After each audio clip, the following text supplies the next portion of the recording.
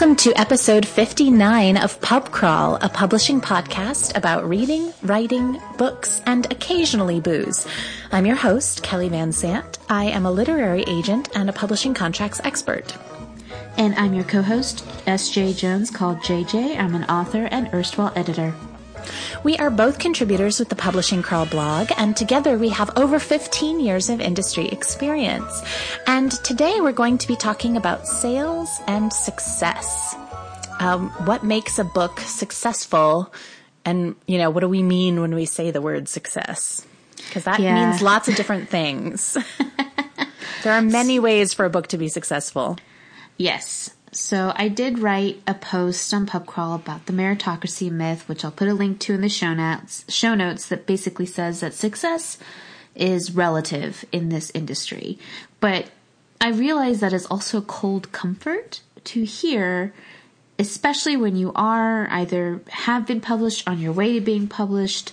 When you're finally getting into it, it's hard to gauge your quote relative success without any hard numbers behind it. So this is kind of in our Publishing 101 series a little bit. It sort of bridges the kind of author life / publishing part of our podcast, because sales is something that authors and publishers do concern themselves with. So I guess the first question is, how do people define a success? I guess we could do it two ways. We can do how authors define success and how a publisher defines success. And so let's start with how a publisher defines success. And that's pretty easy if the author makes them money. Yeah. Mm-hmm. If you earn out your advance, you're a success.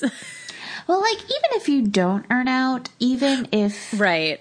Because your publisher makes money sooner than you do when it comes to book sales, because you get 10 to 15% of the list price, whereas the publisher, gets a different cut of that essentially. So they start making money sooner than the author does. So how do you gauge that as an author? How do you know when you're publishing, when you are making your publisher money?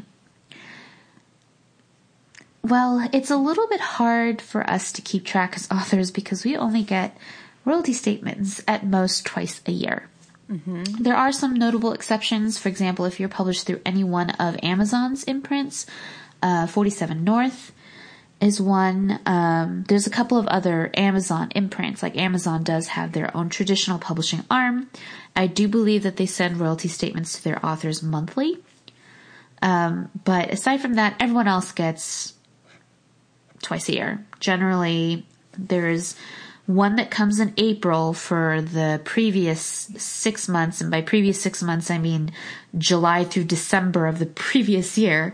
And then you get another one in October that covers the accounting period from January to June. So I know it's really annoying for a lot of authors because they only get paid twice a year if they get paid at all. And they only really know twice a year how they're doing. So I understand that is frustrating. Unfortunately, that is the only official way you can find out if your book is a success or not compared to how much your publisher paid you.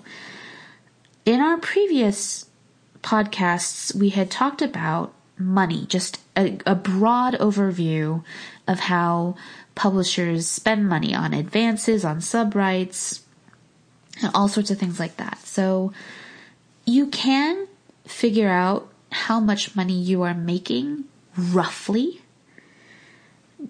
First, you look at your contract. As Kelly likes to put in, look at your contracts, read your contracts, and your contract should specify what your royalty rates are on which format. So, for example, let's say your publisher bought a book from you. You're an adult hardcover, and your publisher bought a book from you. They spent $10,000 on your advance. Your book is going to be priced at $25, and you get 10% of list price for the first 5,000 copies sold. And so you can roughly calculate that. Okay, so how many copies do I have to sell if I get, $1 per book? How many copies do I have to sell before I earn $10,000 worth per book. So, but that doesn't actually show the whole picture either. You can, in fact, ask your publisher for what we call real numbers, which the actuals, which is, and your publisher should have access to that information, which they have a much better picture real time of how many copies have been shipped to bookstores. And this includes markets that you would not see in things like BookScan or Author Central on Amazon. That would be library markets, special markets, anything like that don't report. They would have a much better picture, so they can give you, quote, real numbers, what your royalties would be based on when you see your statement come in. So, okay, so there are a couple of pieces that go into, on the publishing side, what is considered a success. And like I said, this sort of feeds into the author idea of success. But advance, the size of your advance is the first piece. How much money they spent on you. And the size of your print run. This is pretty much tied in with how many copies each account has ordered. They basically base your print run numbers on how many copies each account is taking. And the other piece is sell-through rate. So let's try and break these down one by one. We did talk about advance already, so I'll put a link to that old episode in our show notes, and when we talk about the monies. So then let's talk about print run. A print run is exactly what it sounds like. It's just the number your publisher decides on how many copies of your book to print. The real question that authors have is, what is a good number for your first print run? Well, Kelly, can you answer that? It depends, which is such a horrible answer, but it really does. It depends on the book and the publishing house. Obviously, smaller presses are going to have much smaller print runs than larger houses. And, again, even within the same house, even in a big five publishing house, their lead titles are probably going to have larger print runs than their mid list because they've invested more money in that and they're expecting to push that book really hard. So print runs vary. It's hard to name a number, that's good. I want to say, I'm going to pull a number out of thin air and I don't know, but I feel like you want like 5,000, like for a first print run is a normal expectation. Yeah, a little low, like that's kind of, honestly, it can depend so much. It really can. And also because a lot of books on the ARC, the marketing materials, you'll see, they're like announced market distribution / announced first print is like 100,000 copies. But they won't actually print 100,000 copies for your first print. A good rule of thumb is that if you are announced, whatever the print run is, generally about a quarter of that is probably going to be your print run. Yeah. And that's neither good or bad. It's just, obviously the bigger the announced first print or the announced market distribution, the bigger that they're pushing, the more that they're going to push this title, trying to position it as a big book. They're trying to position it to the accounts like, hey, we're going to print this many copies, so you should take a lot of copies. Is kind of the way the publishers or the sales team anyway is trying to game that with the accounts. But accounts are, of course, wise to this as well, so it's kind of this weird game of chicken sometimes in publishing. Yeah, you try to make it sound desirable. It's like, look, so many people want this that we're printing so many copies, so you really want this too, right? Yeah, you want a good number, blah, blah, blah, blah, blah. So we'll say, okay, so we're gonna focus on the print run piece of it. So 5,000 copies, we'll kind of give that as like a baseline number. We're not going, if there are authors out there and your first print is less than 5,000 copies, don't think of that as being not a success. No. Because as we mentioned, this is relative. This is relative to how much you got paid on your advance, and this is just, everything depends on this business. It's so individualized, but we'll say there's a 5,000 copy print run, and that's your first print. And they were printing 5,000 copies because Barnes & Noble decided to take 1,500. Amazon decided to take 1,000. So you kind of have, and like various other accounts like Indies and whatever decided, and that's like an additional $1,000. So you have 3,500 copies that accounts are buying to stock into their stores. So you're going to obviously print a little bit more than that to kind of give yourself some leeway in case they re-up their order or whatever. So that's considered your first print run.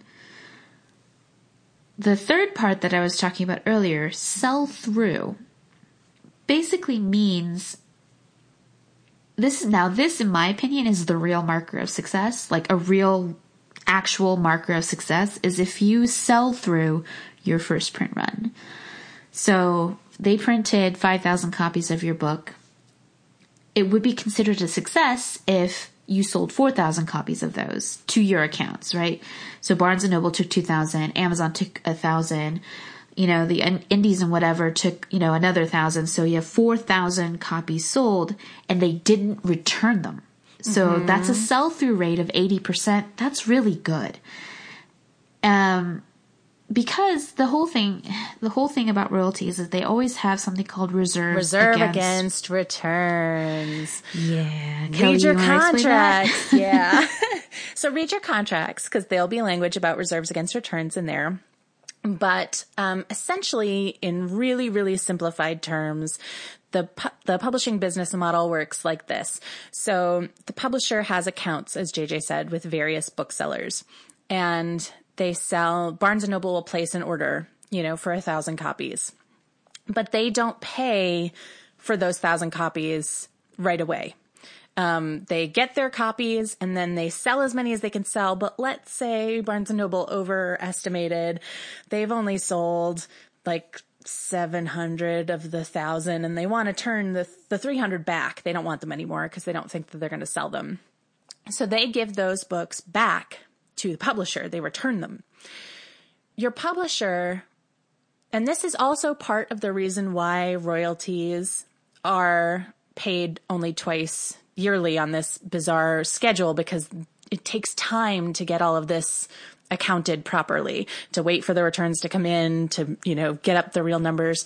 So publishers will keep what's called a reserve against returns, which is an amount of money for your royalties that they hold back and they don't pay you to guard against books being returned, because they don't want to pay you royalties on 1,000 copies and then have 300 copies returned and then ask you, hey, we need you to repay some of that money back to us.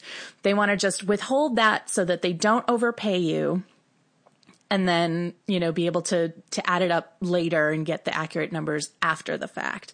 It's a bizarre way of doing business, but it's kind of the way that it works. When you read your contract and you're looking at reserves against returns, I want you to look for two things. I want you to make sure that the percentage of the reserve against returns is defined. 20% is industry standard, so it shouldn't be more than that. If it's less, that's fine. And the other thing is that you want to make sure that those reserves are released on each subsequent period. So once they've figured out how many returns they've got and they sort it all out, they should release whatever money is still owed to you after all those calculations are done. So when you read your contract, check for those two things. Yes. So another marker of success is when you get your royalty statements is that when you see returns are low. That means that people are buying your books that the accounts haven't overestimated, because nothing is actually, not nothing, but it's kind of not a good sign when a publisher overestimates how many copies that they want to take and then is unable to sell them all. Then it's not quite so good. So again, that's also kind of a balancing act that the publisher and the accounts have to make. They have to sort of gauge about how many copies they think this title will sell in their stores. And that's where you kind of arrive at your first print number. So that's very basically what sell-through is. It is how much of your first print you are able to sell through with no returns. And generally, I would say you want to look at your sell-through rate over the period of about a year. I would say it's about a year, because we mentioned this before as well in our earlier Publishing 101 series, which is remainders. And we mentioned then that remainders are basically, there's books left over of your, there are copies left over of your title in the warehouse, and they need to clear the warehouse out to make room for new books. So they're going to deeply discount the books in stock. And the earliest I've ever seen a publisher remainder a title is 9 months after publication. That's the earliest, but generally it's about a year, because particularly in YA publishing, you usually have the book come out in hardcover first, and then about a year later, the paperback comes out. And so it doesn't make any sense to remainder the hardcover copy of that title before the paperback copy comes out. So the rate of sell through, I have completely lost my train of thought. Where was I going with this? We were talking about remainders. You were talking about within a year, defining success. Yeah, your sell through. Yeah, you want to look at your sell through rate in about a year. So about two royalty periods, 2 accounting periods. You want to look at your statement and see, because your royalty statement will tell you how many have been printed, how many have been shipped. It depends, of course, on each house, because some houses give incredibly detailed royalty statements and breakdowns, and others are kind of very vague. Like the most vague I've seen has been like, this is your first print, this is how many copies we shipped, this is how many more copies we need to ship before you earn out, basically. But yeah, it's about a year. So this is the hard part. You cannot gauge immediately whether or not a book is a success. I mean, you can kind of guess. Yeah. You can guess. But, there are plenty of examples of books that are come out really strong out the gate and then have a steep fall off. Yeah, because this too is not every book will have a life on the backlist. So the backlist is when titles are still selling, still appearing in the publisher's catalog, but they're from last year or the year before. So they're older titles, or the previous season even, the previous catalog. And that's called backlist. And you want to be on the backlist. That's a really great thing, because it means that there's continued interest in your book and you having steady sales, and, titles that backlist are more likely to earn royalties because of that. So that's definitely a measure of success too. But again, not every book gets to that point. So, the year mark is a good place to kind of gauge how your book is doing. Yeah. So we talked about sell-through rate, and I want to kind of shift it back to print run. So let's say your publisher prints 5,000 copies of your book, and it's selling really well. The rate of returns is really low, and so hurrah, they're ordering more. They're re-upping their orders. The accounts are re-upping, so your book goes into another printing. And that is always a good sign if your book goes into multiple printings. Now, the size of the subsequent printings will be much smaller than your print run, but you can tell which books belong to which printing by if you actually look at the front of your book, and in the copyright section, there's a bunch of numbers at the bottom, and it's like 10, 9, 8, and it goes all the way down. If it goes into another printing, the second printing, the 1 disappears off that list of numbers. So if you're in the third printing, the 1 and the 2 have gone from that list of numbers. So you can actually tell which printing your book is in by that kind of yardstick. That's actually what it's for. So obviously reprints are really good. That probably means your sell-through rate is pretty good. And anytime you hear reprint, you're probably going to be a success.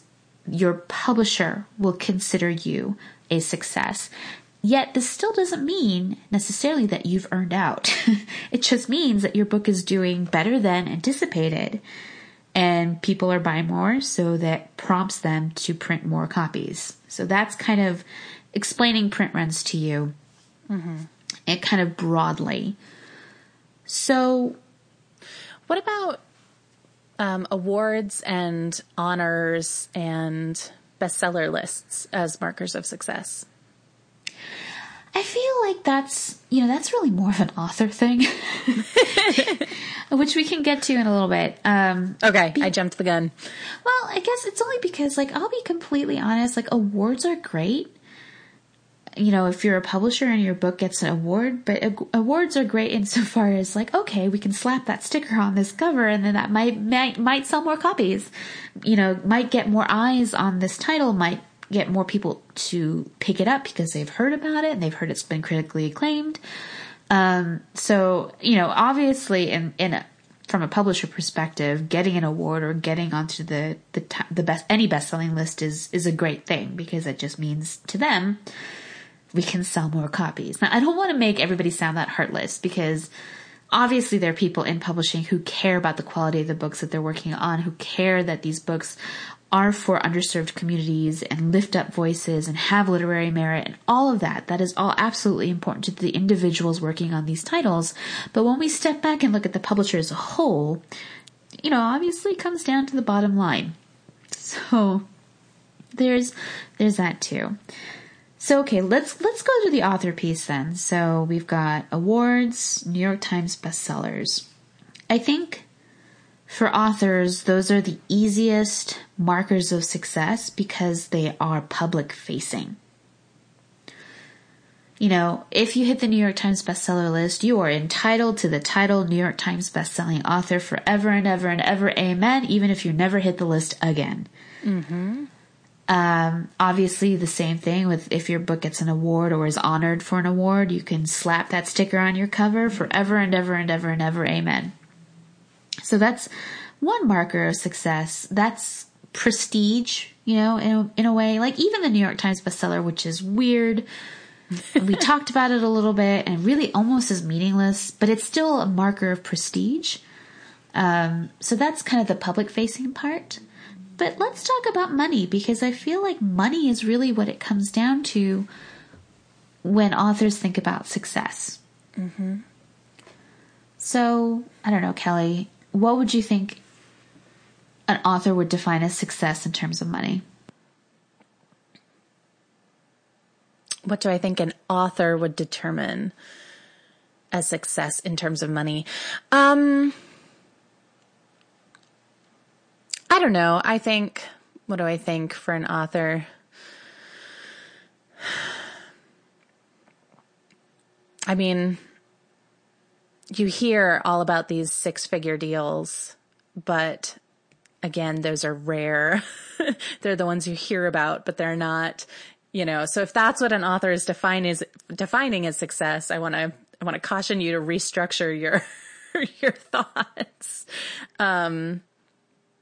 I don't know. I mean, I feel like this is such a cop-out, but I think there's levels and it's successful no matter what. 'Cause I mean, it's a book deal. I hesitate to name an amount. I would say 50,000 would be considered. What is that in the publisher's marketplace? Is that the good deal? It's a good, I think it's very nice. I think it's very nice because I think good deal is 6 figures. Yep. Yeah, you're right. And then significant is longer than that. I forget them all. Yeah. I think financially a marker of success is when you start making royalties. Mm-hmm.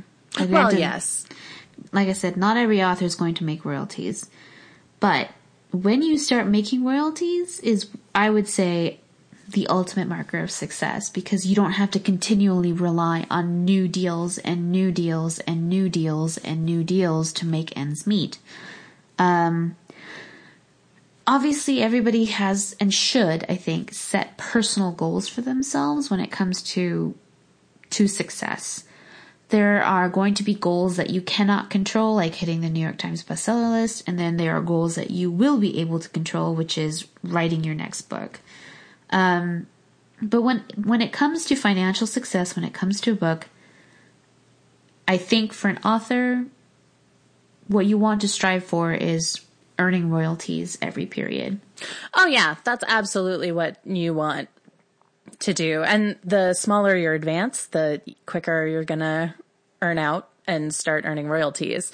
So when I say 50,000, that's not what I determined to be a successful advance. I think authors think that there's more money out there than there necessarily is, because I think we publicize these expensive, large advances. And, I think that when authors see the reality of what most advance amounts are, it'll probably be a little bit of a shock to them. Okay, so just to give you an example of how hard it is to earn out, and I don't want to discourage anyone or scare anybody, but for example, let's say your advance is $10,000 and your royalty rate on, we'll say $20 books, so we'll give you $2 per book for the first 5,000 copies. You have to sell essentially 5,000 copies before you see a single penny. Now remember what we told you about kind of a ballpark baseline print run as being 5,000 copies? So it's hard to do. That's why we say it's hard to earn out. And if you look at, of course, not every author has access to other authors' sales data, obviously. But if you look at authors' track records, or at least that I was able to look on in BookScan, of course this isn't actuals, because there's several accounts that do not report to BookScan, so it will not give an entire picture. But I would say on average, new YA books over the course of a year, it would be considered pretty decent if they sold 10,000 copies over the course of a year. And, again, going back to that, you had a $10,000 advance with 10% on $2 for the first 5,000. Then you have 12.5% on $20 for the next 5,000. You can do the math. It actually is a lot more copies to sell to just earn out over a long period of time. So there's the trade-off here is because a lot more agents and a lot more authors will push for higher advances because that is money guaranteed. Yes. Obviously if somebody offers you, okay, you say you're fielding offers from multiple publishers and one says, okay, we're going to give you $5,000. And then publisher B is like, okay, we're going to give you $100,000. I don't think there's any question that you would want to take the $100,000 because that is money guaranteed. Whereas if you take the $10,000 advance, your book still might bomb, which is why everything in this business is kind of a gamble. So, okay, so I dropped the B word, a bomb, a flop. Oh. So what is considered a bomb or a flop? Oh man. I think there are lots of books that, just sort of quietly don't do well. And that is what it is.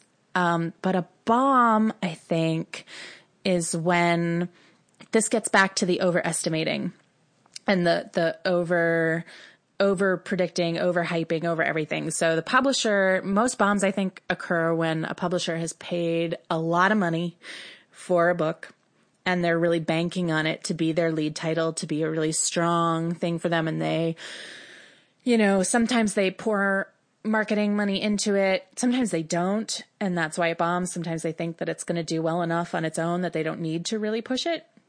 But maybe they push it, maybe they don't. But money is being invested in this project at some level, either in the advance or advance and marketing. Either accounts just aren't ordering enough copies or they're ordering tons of copies. And then there's some disconnect with the consumer where readers just aren't buying it and there's tons of returns. But essentially when a book bombs, it's a book that had a lot of hype or that the publisher expected to have a lot of hype that for whatever reason, the readers are not into it. Yeah. And it just bombs and it just does not sell well and nobody is talking about it and nobody cares because normally with these big books, that publishers are putting huge advances, paying huge advances for these books, they're gambling on this title being the next big thing. And, you know, you can't always predict what is going to be, what the readers are going to connect to. You know, it could have everything right in theory on paper, and for whatever reason, it's not even that people hate it, because when people really hate a book, even that is better, because that's engagement. People have feelings about something, you know. Sometimes people will hate read a book. I've done it. I've hate read a book. Yeah, they'll talk about it, and then other people will hear about it, and then other people will find it, and it will live on in that way. But a bomb is just when nobody cares. Like, accounts don't care, or readers don't care, and it's just this void. It's just, you know, and there's, it's, you can't salvage that kind of a thing. There's nothing that you can do, because if you get to that point where the book has already come out and it's on shelves and it's not selling and your accounts are returning books, even if it's only a couple weeks after release, it's too late to do anything about it. You can't resurrect it at that point, because your strongest sales are almost always going to be the week that the book comes out. I would say first 3 months. Definitely the first week your book comes out is going to be your strongest sale most of the time, especially if you're in commercial sides of publishing. But I would say the average shelf life of a book is about 3 months. Mm-hmm. Or the length of a season. That's why we have seasons in publishing, because you have a fresh crop of books that come out every 3 to 4 months. So, wow, Kelly, you are even more doom and gloom than me this time. I'm not trying to be. I'm sorry. Do you disagree? Do you have some hope to offer? No. Like I said in previous podcasts, I don't want to discourage anybody, and I don't want to scare anybody or make them despondent, but I want to tell this to you now so you're not blindsided by it if it happens to you. We did mention the last week that indifference, nothing kills a book faster than indifference. And that is, you know, either indifference from the agent, and therefore they don't pick up your manuscript, indifference from the editor, they don't want to buy your manuscript, but the worst is indifference from the consumer, especially if the publisher is banking on this title to do well. Yeah. And, you know, I think we've mentioned too, that the way that most people select books to read when they determine what their next read is going to be, most of the time, the most influential thing is word of mouth. It's when somebody that you know is talking about the book. And so publishers can put a lot of money in advertising, and you can do a blog tour and, you know, have cover reveals and all that stuff that, you know, is putting your book out there. But if people aren't interested, and if individual readers aren't talking about it and aren't anticipating it, then it doesn't matter how many ads your publisher takes out or how many blog tours you do. You need that consumer engagement. Yeah. So that is kind of generally what we consider a bomb, a book that has a lot of support in-house, but not that much consumer support. So we're going to kind of move back to what I talked about in terms of sell-through. The best gauge of whether or not your book is doing well is to see your sell-through rate, because your publisher might be pushing this book and the accounts have ordered a lot of copies of your book. And so let's say you have a first print run of 15,000 copies. That's pretty good. So you have a first print run of 15,000 copies, but after the end of a royalty period and they return 8,000 of those copies, it's not quite so good. That is a sell-through rate of less than 50%. Now, I don't like to give hard and fast numbers because, like I said, it all depends. But I would say that a good gauge, you know, that your book is neither a runaway success or a bomb or a flop if by the end of the year you have an over 50% sell-through rate. I think that's pretty decent. Because you're not going to sell everything, in such a short period of time. Sell-through rates just sell-through takes a long time. So, but I would say at the end of the year, if it's over 50% of your first print run, I would say, okay, that's, kind of middle of the road. That's not necessarily terrible, and that's not necessarily the greatest, but you're doing okay. You're likely to get another book deal out of this. Because I'm going to get even more doom and gloom now. If your book flops, if your book is a bomb, it is that much harder to sell your next book. So much harder. So, and the reason is not necessarily your publisher or your editor. It will be your accounts. If BNN let me just use BNN for an example. So say BNN took 6,000 copies of your first book, but was only able to sell 2,000 of them. So they returned 4,000 copies. Your next book comes out and BNN is going to look at their stuff and they said, well, we only sold 2,000 copies the last time, so we're only going to take 3,000 copies this time. That's why it gets kind of progressively harder and harder to sell a book, because your name has a track record now. That's often why sometimes you see writers publish again under a pseudonym, because even though everybody knows you're the same person, the name doesn't have a past, doesn't have baggage, and it doesn't have history, so you can kind of start again and start anew.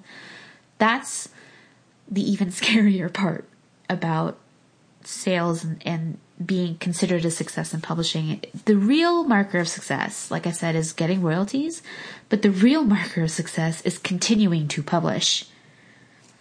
That really is it. Like you're making enough money for your publisher that they're interested in buying your next book and your next book and your next book and your next book.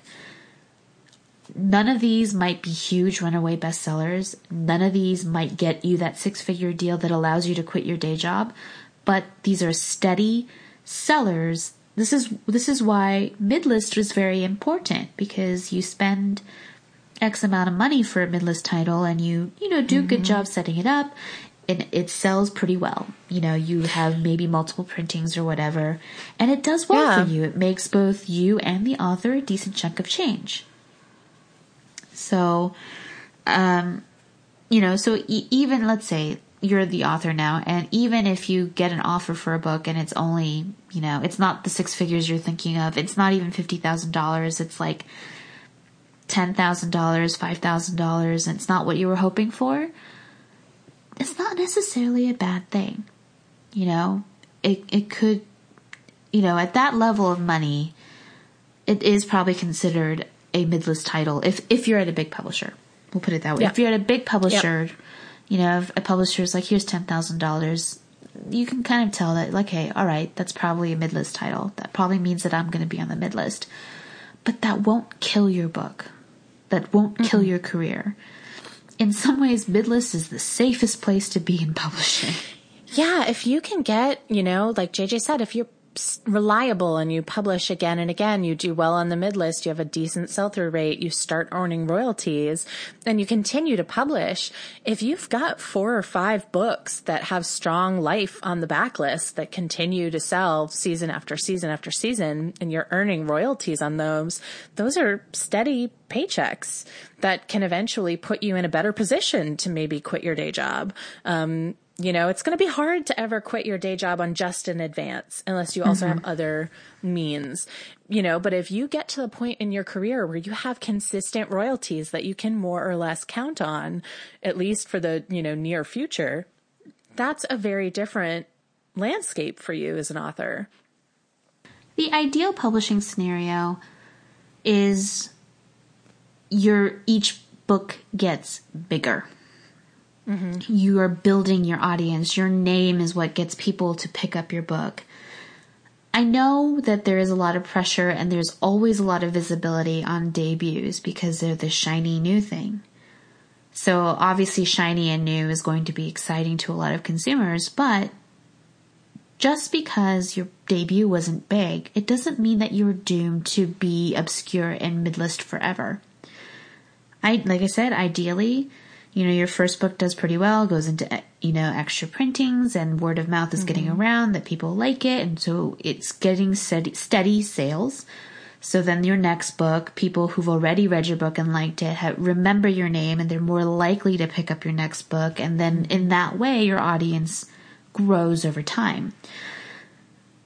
Of course, commercial publishing is very much focused on the hot new thing, on the here and the now, and pushing kind of new stuff at consumers. Like, here's the new product, here's the new line, here's the cool new it thing that you have to have this season. So I understand if you're an author and you don't have that push, and you're not a lead title, and you're mid-list, and you're feeling like you're ignored or forgotten. It doesn't mean that you're unloved. I think that's what causes a lot of writers stress in this business, is that they get, they look at what other people are getting, basically. Because remember, you're not privy to all of the other pressures or all of the other expectations that this author who's getting all the press and all the money and all the whatever, you don't see what pressures that they have to live up to. You don't see what expectations are on their book. You only see the good news. You only see the highlights reel of their life. So, and then I know it's hard to not compare. You're always going to compare, especially with your peers. Like, oh, my friend is getting this, or oh, my friend is getting that. Why am I not getting these things? And I know that hurts, because, that's that's just assigning value to your work. And it always hurts when you're appraised and it's not as much as money as you were hoping for, or it's not as big as you were hoping for. And I know that hurts. But it doesn't mean you're unloved or unappreciated, I think. So, I don't know. Do we have anything else that we want to say?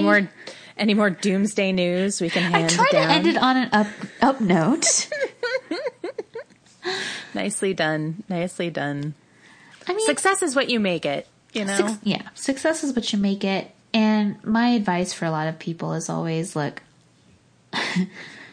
expect the worst, but hope for the best. Because, and this is actually something that I stole from Madame Mayo by Brian Jakes, by the way. But it is true, because I think what causes the greatest disappointment in publishing, both on the author and the publishing side, is expectations. Your expectations, or your publisher's expectations, might be too high. And if you don't reach them, no matter how successful your book actually is, the feeling that you've let them down, or you've let yourself down, can be crushing. And I know that. So managing expectations is a huge part of this business, both in practice, as in like, okay, we're going to try and figure out what the accounts are expecting to buy, what the accounts are expecting to sell. So we're going to have to anticipate that, blah, blah, blah, blah, blah. The whole thing about publishing is managing expectations. And of course, the longer you're in it, and the more you do it, the better you're able to manage expectations, and the better able you're going to guess the size of the market, the size of your book. Of course, everybody makes mistakes, because publishing, like any other art form or any other creative business, really, is hit and miss. Sometimes you have a sleeper hit that, was bought for little money, didn't have any marketing push, but it just took off because people loved it and they kept talking about it and talking about it and talking about it. That happened with 13 Reasons Why by Jay Asher. That I don't know if that book ever hit the New York Times bestseller list, but that book has been continuously in print forever, as far as I can tell. It's been in print for a really, really, really long time. So, I know it's not flashy, and I don't even know how many of our listeners can think off the top of their head who Jay Asher is, but I bet you most of our listeners do know who Jay Asher is. Like, even if they haven't read 13 Reasons Why, the name might probably ping recognition because it's been selling that long. It's been going for that long, and people have, that book has resonated with a lot of readers, and so they keep buying it and they keep picking it up. So managing expectations is probably the only way to keep sane. It's going to sound super pessimistic, but don't get your hopes up. It does. I don't mean to say you shouldn't have any hope, but don't let your hopes run away with you. So, all right. Do we have anything else about sales and success? I feel like I could probably talk about this for a while. Yeah. No, I think that's pretty good for at least our first go round. Yeah, I've thought about maybe a year from now, after my book has been out for a year, that maybe we can revisit the topic and I will give you guys the hard numbers of what I have. Because I think that might be useful for people to know or to hear about. Obviously I can't give every dirty detail, but I feel like knowing what my publisher paid me and knowing how much my book has sold or how many copies my book has sold is probably going to give people a good idea or a gauge of what reality is like.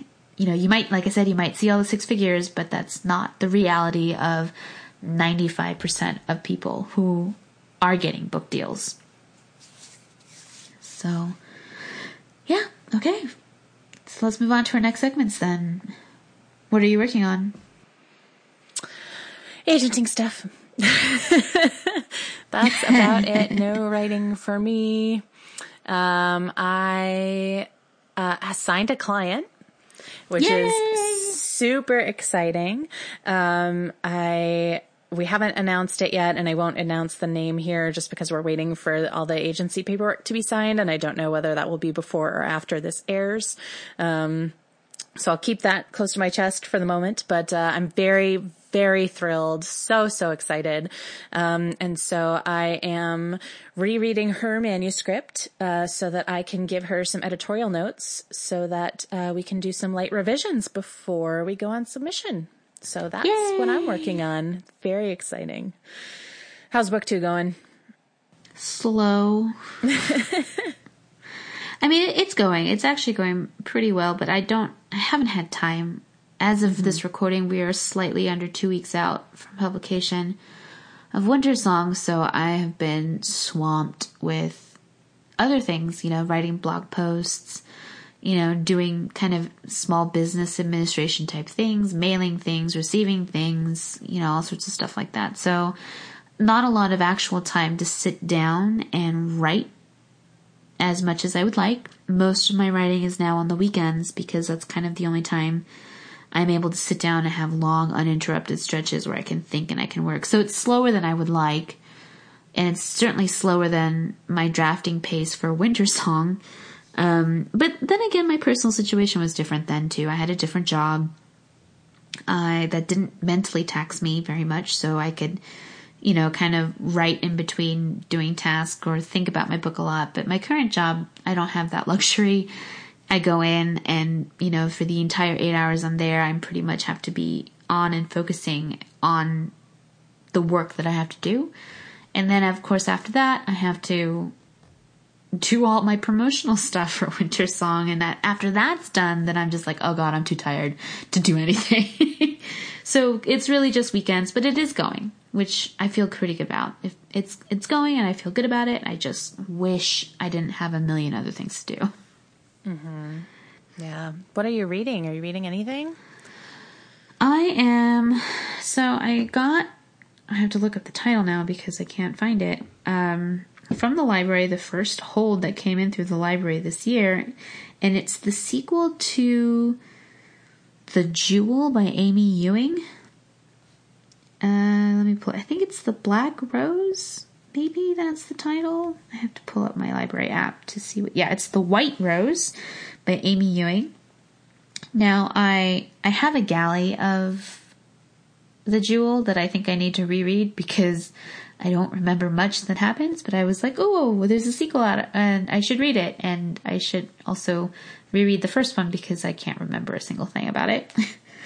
I also got from NetGalley a copy of The Shadowland by Elizabeth Kostova. Elizabeth Kostova being most well known for having written The Historian, which is that vampire book. I know her name.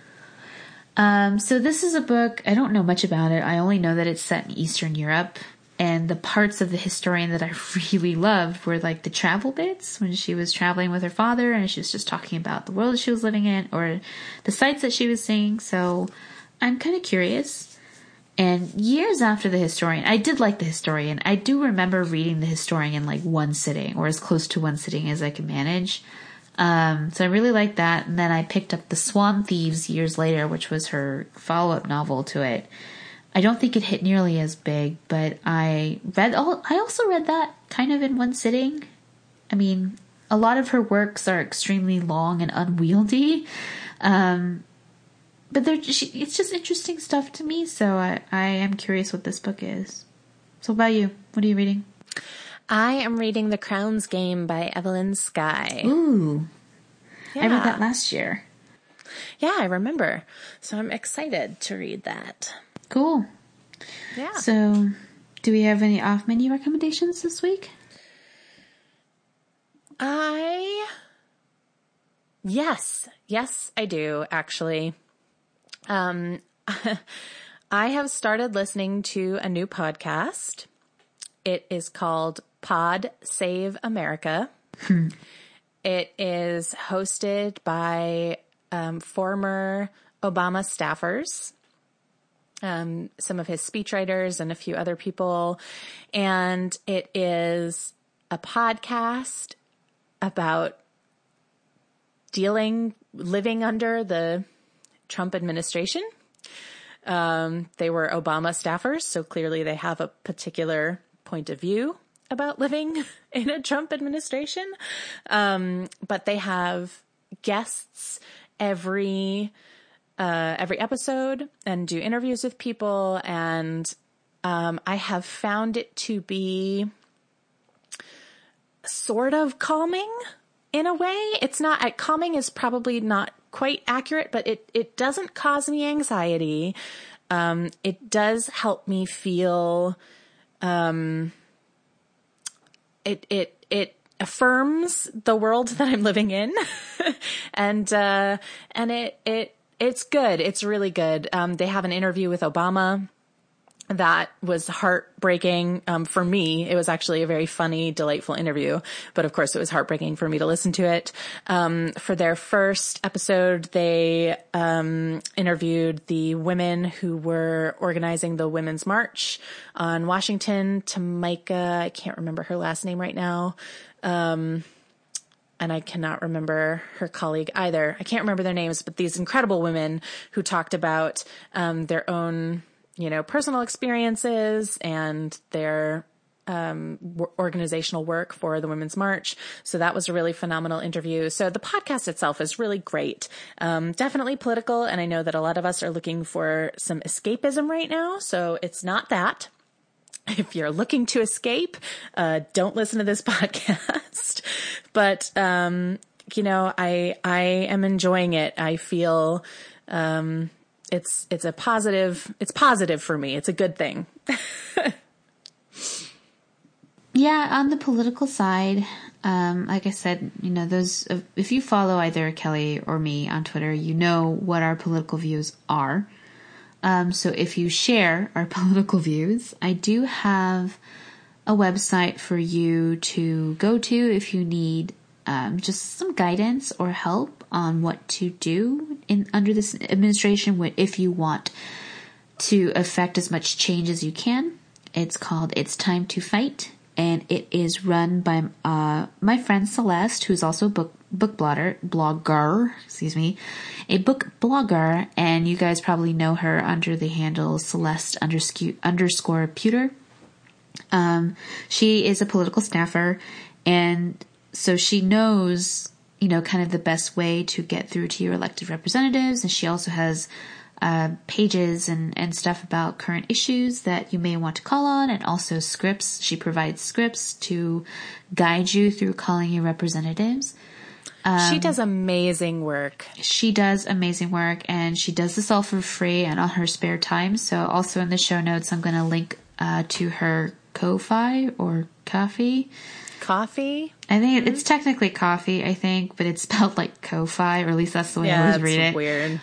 if you guys want to, send Celeste some money for all of the free labor that she's doing, trying to educate us about the political process, I'll leave a link there too. But she is wonderful, and I've learned a lot.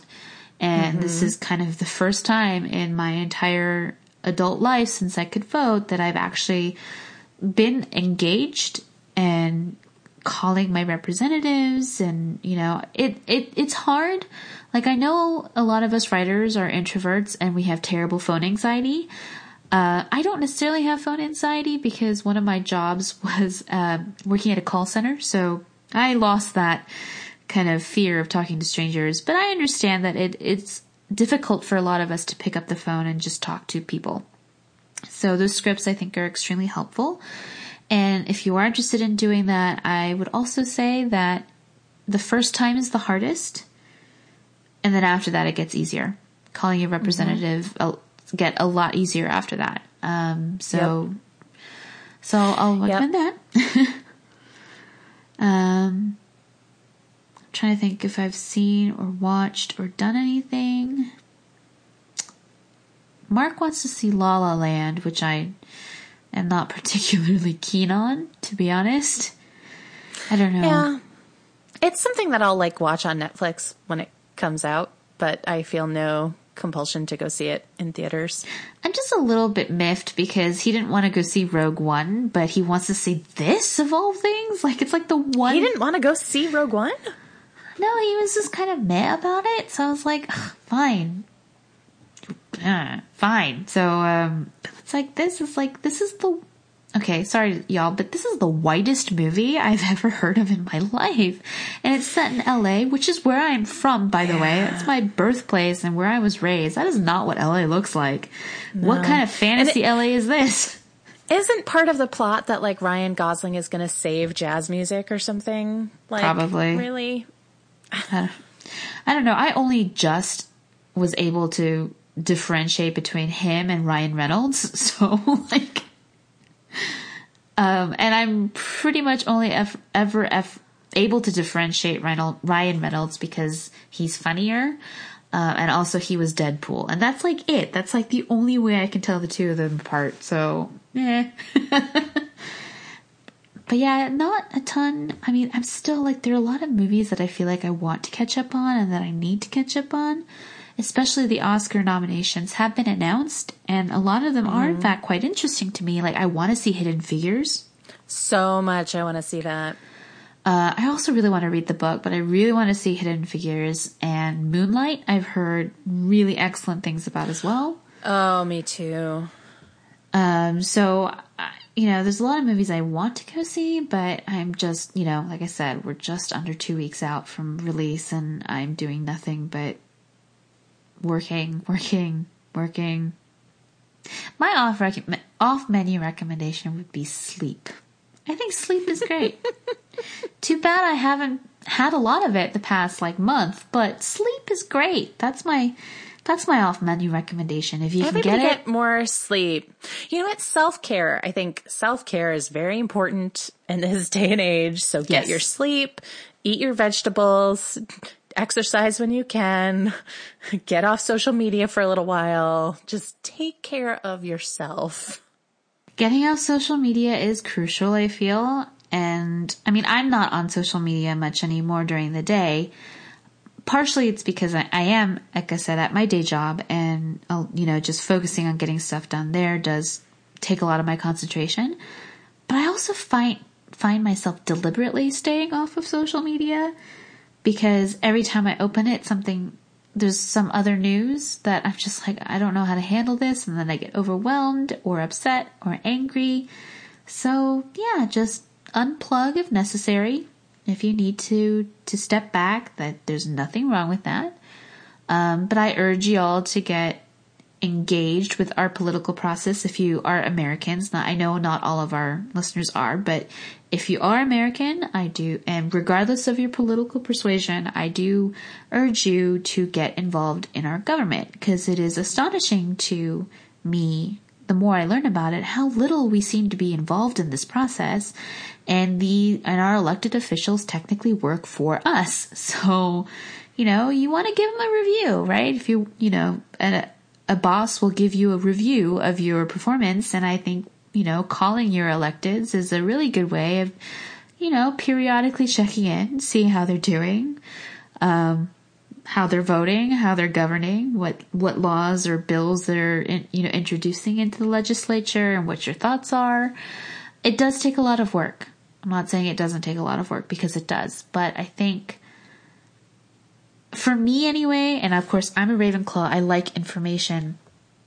When I'm getting inundated by all this news, like left and right, there's just news coming from every possible angle that you can think of, I get overwhelmed. But for me, it's helpful to gather information. So the more I know about something, the more I understand the process, the better I feel.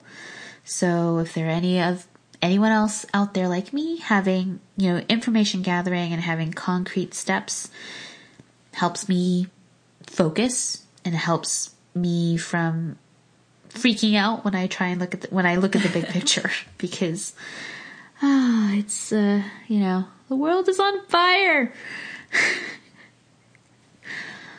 All right, so we got a star, which we thank y'all for giving us another Yay! star. Huzzah, but no written review, and Kelly is desperate for some written reviews, so I'm thirsty for your reviews. Oh man. My external validation thing is real, but I have some dignity, but we do love it when you guys give us reviews very much. It makes us very happy. All right.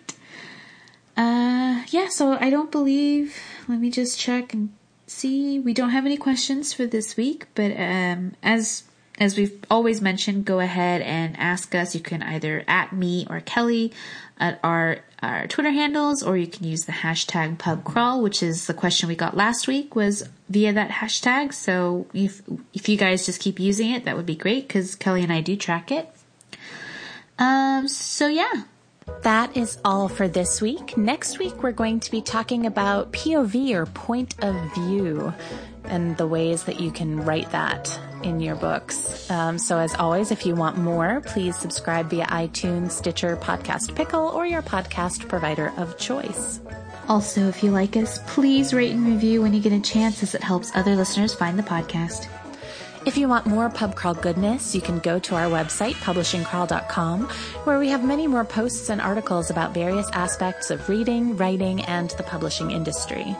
You can also follow us on Twitter at PubCrawlBlog, as well as on Tumblr, Facebook, and Instagram at Publishing Crawl.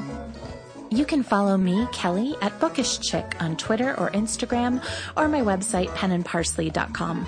And you can follow me, JJ, at SJJones, that's SJAEJONES on Twitter, or my website, sjjones.com. Our theme music is Quirky Dog by Kevin MacLeod, and our logo is designed by Aaron Bowman, the author of Vengeance Road, available now wherever books are sold. If you have any further questions, comments, or feedback, feel free to email us at publishingcrawl@gmail.com, or send us an ask through Tumblr. Thank you guys so much for listening. Bye. Bye.